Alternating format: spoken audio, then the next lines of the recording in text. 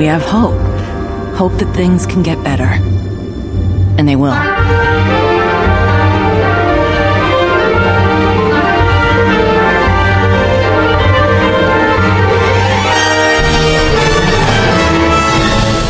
Bizzle! You called the Jesse James. Jesse, a.k.a. The Bizzle. Oh, the Bizzle, thank you. The Bizzle? Thank you, The Bizzle. Yeah. The Bizzle.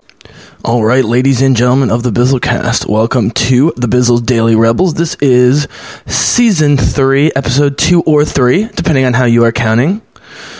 They jump right into the discussion of the Sith Holocron, which, you know, it makes sense that Ezra's still kind of obsessed with it. He admits all the reasons why it was wrong at the end of the last episode. Here, obviously, you know, a kid being a kid, he's still asking questions he probably shouldn't be asking. Or not that he shouldn't be asking, but that he's not going to get the answers he's looking for. Let's just put it that way. And it was a nice twist that the Bendu gets to keep it for an episode. It would have been a lot more effective if it had been holding on to the holocron for longer. Just in terms of bringing back something that wasn't on your mind right away when you watch the next episode. So they give it to the Bendu for hiding, and then immediately Maul gets involved, and then they need the holocron back. So here's the thing about Darth Maul. We all love him. Sam Witwer's performance is, you know, untouchable. It's spectacular. The fact that Filoni has openly described him to Witwer when he was proposing the job, and has explained to us the connections with Gollum, obviously, you know, who's sort of talking to himself and between states of extremely deadly lucidity and just totally zoned out insanity. And, you know, he certainly plays up in the character in its own unique way. The problem with Maul is with the spider legs initially and everything, Maul should never have worked to come back to life after episode 1. They somehow found a way to not only bring him back to life, but once they get him going in Clone Wars with Mandalore arcs, is, you know, some of the best television you'll ever get, especially if you're a Star Wars fan. And it would make sense to bring him into Rebels. They had, of course, come up with the Siege of Mandalore storyline that was sort of canon that we had never heard except through the Ahsoka book. It was enough, and Dave Filoni had described that Star Wars Celebration was obvious enough for me to make my now infamous prediction that this was going to happen with the Siege of Mandalore with the Maul, but all the signs were there, and I certainly wasn't going to be able to make that prediction until I had gone back and watched the Clone Wars and Rebels numerous times, as well as read the Ahsoka book. Maybe more than once, actually. I love the Ahsoka book. I could listen to Ashley Eckstein read about Ahsoka all day long. But there's three Maul episodes in this season, and they clearly mapped it out. There's going to be right in the beginning with the holocron to further establish connection with Ezra, and then the sort of MacGuffin or Deus Ex Machina, whatever you want to call it, would be that it was an incomplete vision, so he needs Ezra back again. That gets us to Dathomir and some cool, you know, mind getting taken over stuff, but is sort of also a bit of a rough episode. And then there's final conversation with Obi-Wan, and while everyone loves Twin Sons because the actual short but super dramatic conversation between Maul and Obi-Wan is great, the logic behind why that happened the way it did, and Ezra going to Tatooine just to lead Maul there, I guess so that Obi-Wan would eliminate him. It's just like with Yoda sending them to Malachor at the end of season 2. It's like, did Yoda see the small amount of good that would come out of all that misery and suffering, or did he have a wrong vision that just happened to work out for them eventually with the world between the worlds, with Ahsoka coming back, which wasn't until much later? I mean, there's almost no way even someone like Yoda could have foreseen that, if that was even Yoda in the temple to begin with. So, you know, the logic of the Maul episodes never adds up, but because of the performances, specifically Sam Witwer as Maul, they're always super fun. This is a great scene. As soon as he asks her, quote unquote, politely to show him around, you're immediately like, okay, he's looking for the holocron, and you know he's going to know what a Jedi quarter looks like immediately, because, you know, he's been dealing with Jedis for quite a while. They're, you know, the opposite side of the coin of him. This is how he would live, actually. He says it's the, you know, room of the Jedi, but it would be, Harry's a horrible liar. And that was what his room would look like, too. His admiration earlier of Sabine's art teases Grand Admiral Thrawn's obsession, actually, with the art of Hera's people, the Twi'leks, and Sabine's people, the Mandalorians. Although Sabine's is very specific to her, which is what's so great. It's not just traditional art, which we get with Hera. That's mind rape, people. I mean, I always debate whether to use the word rape, but with what Maul just did there and what Kylo's done to Rey and other people, and Vader in certain media, it's different than just a mind trick. A mind trick is a violation, even if it's just give me your coat, which is one of the many interesting little sub things in Jessica Jones, is that Jessica Jones forms a support group for Kilgrave victims, but she finds all these loonies. You're never sure who's just making it up to get attention or just be weird. But she's not doing it to help the people. She's doing it to try and get intel, in typical Jessica Jones fashion, even though she's the one that ultimately, there goes the Bendu. Even though Jessica Jones, of course, should be in therapy. That's a whole nother story. But there's a guy there who, and I talk about this in my commentary, who had to give up his jacket. And so he was Kilgrave for literally 5 seconds, but it was really traumatizing for that person to have someone else in their head. And, someone makes fun of him at some point for being like, why are you even here for giving a guy your coat? It's not like you were, raped the way Jessica Jones was or whatever, like actually raped, but it is a type of extreme mind violation. But pulling out the info like that, or we saw with Maul a couple minutes ago, or with, Rey, or I should say Kylo doing it to Rey, there's just something that feels like sexual violation, which is rape in its extreme form. Here comes the trash heap. It's great. I guess this is the first time we see him come out this way. Oh, it's glorious. You get the Lord of the Rings elvish music with the female vocals. This guy's great. And I don't know what they put his voice through something to make it seem so huge, but also like a part of it's coming out of the earth. So it's more than binaural. It's like pan-aural. So we're getting the sound from all sides, but they still they're still moving his mouth. So you want to hear it from his mouth, even while the whole world seems to be speaking to them. I didn't know this, Darksider. Right? Yeah. Mm-hmm. Oh. So what does make this holocron three-part Maul holocron arc cool, other than the holocrons and other than Maul, who are already cool to begin with, aesthetically and otherwise. Look at this side shot of the Bendu. Oh man, this thing is gorgeous. Looks like something you'd see in Horizon Zero Dawn. All those layers and the hair and the armor, or you're not sure what it's made of. Is that natural? Is it an animal? Is it a plant? Is it a rock? It's crazy. It's crazy it took this long to get a creature like this in Star Wars, and this is the positive thing that Disney brings, is that this is, and I mean in this case, I mean, I'm a Disney shell, so this is rarely an insult, but in this case I really mean this as a compliment to say this is a thing that was obvious to Disney of like, okay, we've got Star Wars in the Force, well, why don't we have more Force creatures? It's not a surprise. In all the movies and TV shows, we're getting way more Force creatures, not just aliens, like animals. And from the Silver Foxes in The Last Jedi to the Loth Cats and the Loth Wolves here, people love animals. Americans love their pets, and so it's such an obvious move to do, and really more interesting than just a lot of humanoid aliens. I mean, the fact that this is not a humanoid alien is one of many things that makes the Bendu so cool and interesting. Because we get used to most or all Force users being either human or close to human. And of course the wolves, the Loth Wolves, in season 4 also are strong in the Force, even if they don't vocalize it in quite the same way. They seem to be equally conscious. So Maul's plan is to trick Ezra into helping him, kill everybody else, try and make Ezra his apprentice, and if not, go kill Obi-Wan.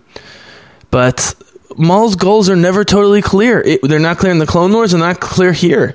And to have such a nihilistic character, I mean, it's different than the Inquisitors. The Inquisitors are just, weaker Vaders, essentially, who are competing with each other and with Vader to be the number 2 to the Emperor, or eventually be the Emperor, in their own minds, obviously, be the Emperor themselves.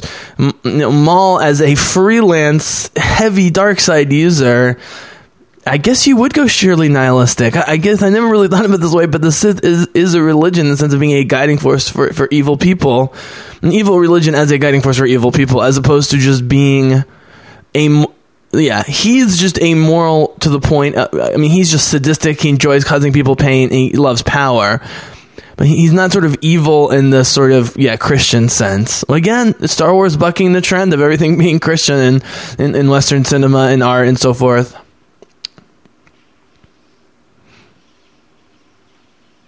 So they try and break out here. This definitely does not work. Just neck throws Sabine. Chuck's chopper.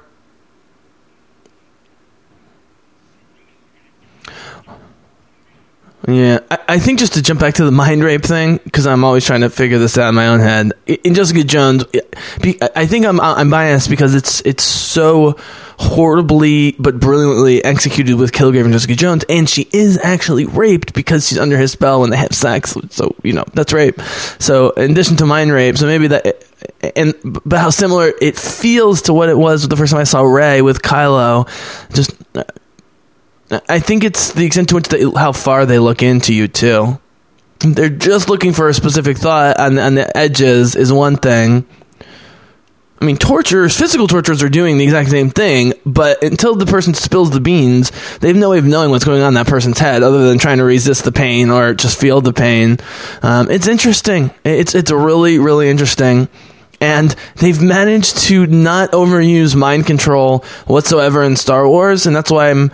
it's like the time travel thing. I'm like, guys, I know some of you aren't thrilled that there's time travel in Star Wars. I obviously thought it was inevitable, although I was still somewhat surprised when it finally happened. But they're not going to overuse it because they don't overuse almost anything else. If anything, they underuse things. And I always prefer that with my franchises and my Star Wars. Every time they try and mind trick someone, it's just out of sheer necessity, but it's also usually a character moment between Kanan and Ezra. You never know if Ezra's going to be able to pull it off. So Kanan is blind in almost the exact way as Daredevil, as I was getting to in, I think, my previous episode. He says he needs description of things sometimes, but he can walk around on his own. And again, the Neo comparison, I think it would be as if Neo could only... Let's say Neo could only exist in the Matrix. This would have been a great twist. It's like, what if Neo became so entwined with the Matrix that he could never leave? He got back to his physical body. They do play with it in Revolutions, but not enough. But what if also Neo could only see things in Matrix code?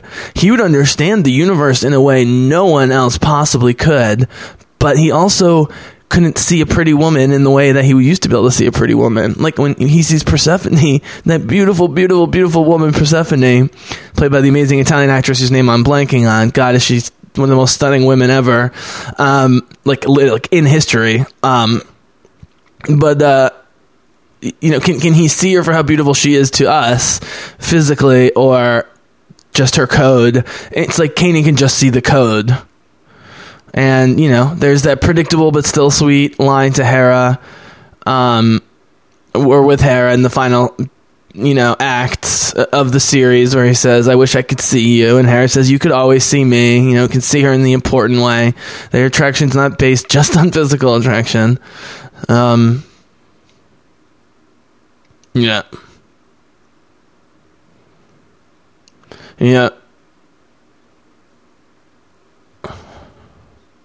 So,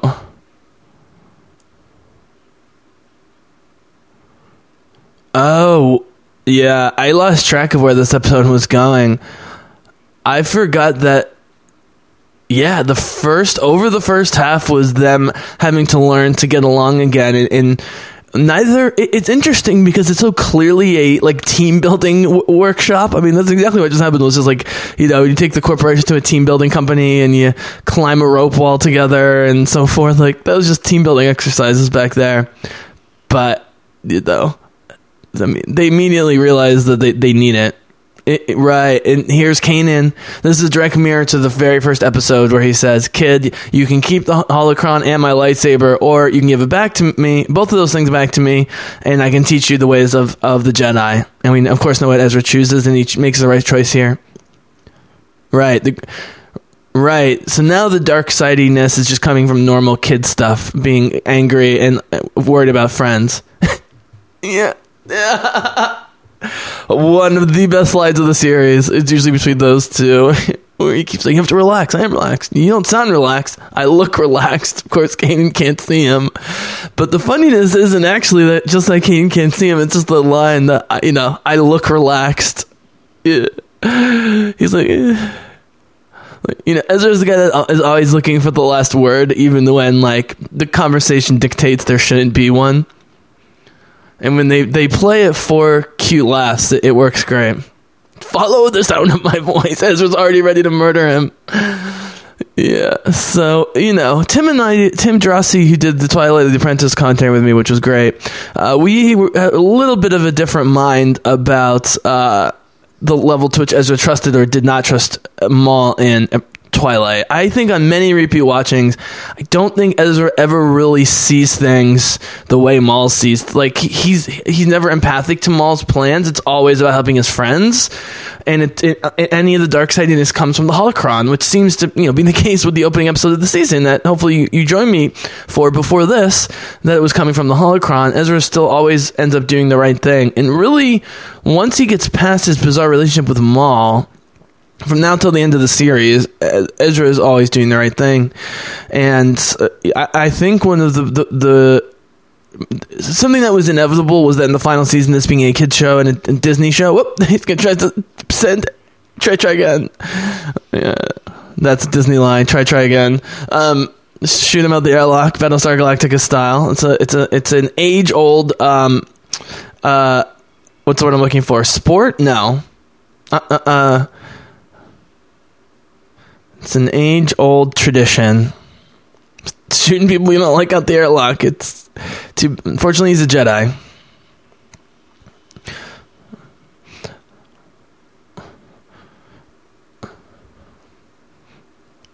But, I've talked somewhat about watching Ezra and Rey grow up together, and the fact that there's so many obvious similarities between Ezra and Rey, but you never ever feel like it's the same character. I mean, it helps they're being written and produced by completely different teams, but, like, all the parallels between Rey and Ezra have to do with just them being, light side Padawans, going back to Luke Skywalker and Ahsoka, and when Anakin wasn't a murderous lunatic and so forth, as opposed to any, like, direct, like, oh, we're going to make Ezra and Rey have all of these things similar. Like, no, you don't need any of that. So this episode happens too early in the season, and then there's too long of a wait before they go. I think if they could redo this, they would have pushed this to episode 7, and then immediately episode 8 in a two-parter would have been going to Dathomir. Because nothing, either plot or character-wise, I don't believe significant happened to Ezra between now and 5, 6, 7 episodes later, where they go to Dathomir, and Ezra has to, give Maul access to his brain again, and then Kanan and Sabine get taken over by the Night Sisters, and Clone Wars stuff. It's cool. It looks cool. This is amazing, though. This whole episode is worth it just for this gloriousness. So my initial idea, and which I'm still using, is that in order to consciously open World Between Worlds without like one of those Stargates, which are very hard to find and open, as we see in A World Between Worlds Season 4. So in my book or manuscript or whatever script that I'm doing with Ahsoka and Obi-Wan on Tatooine, so this was, again, before we knew anything about time travel.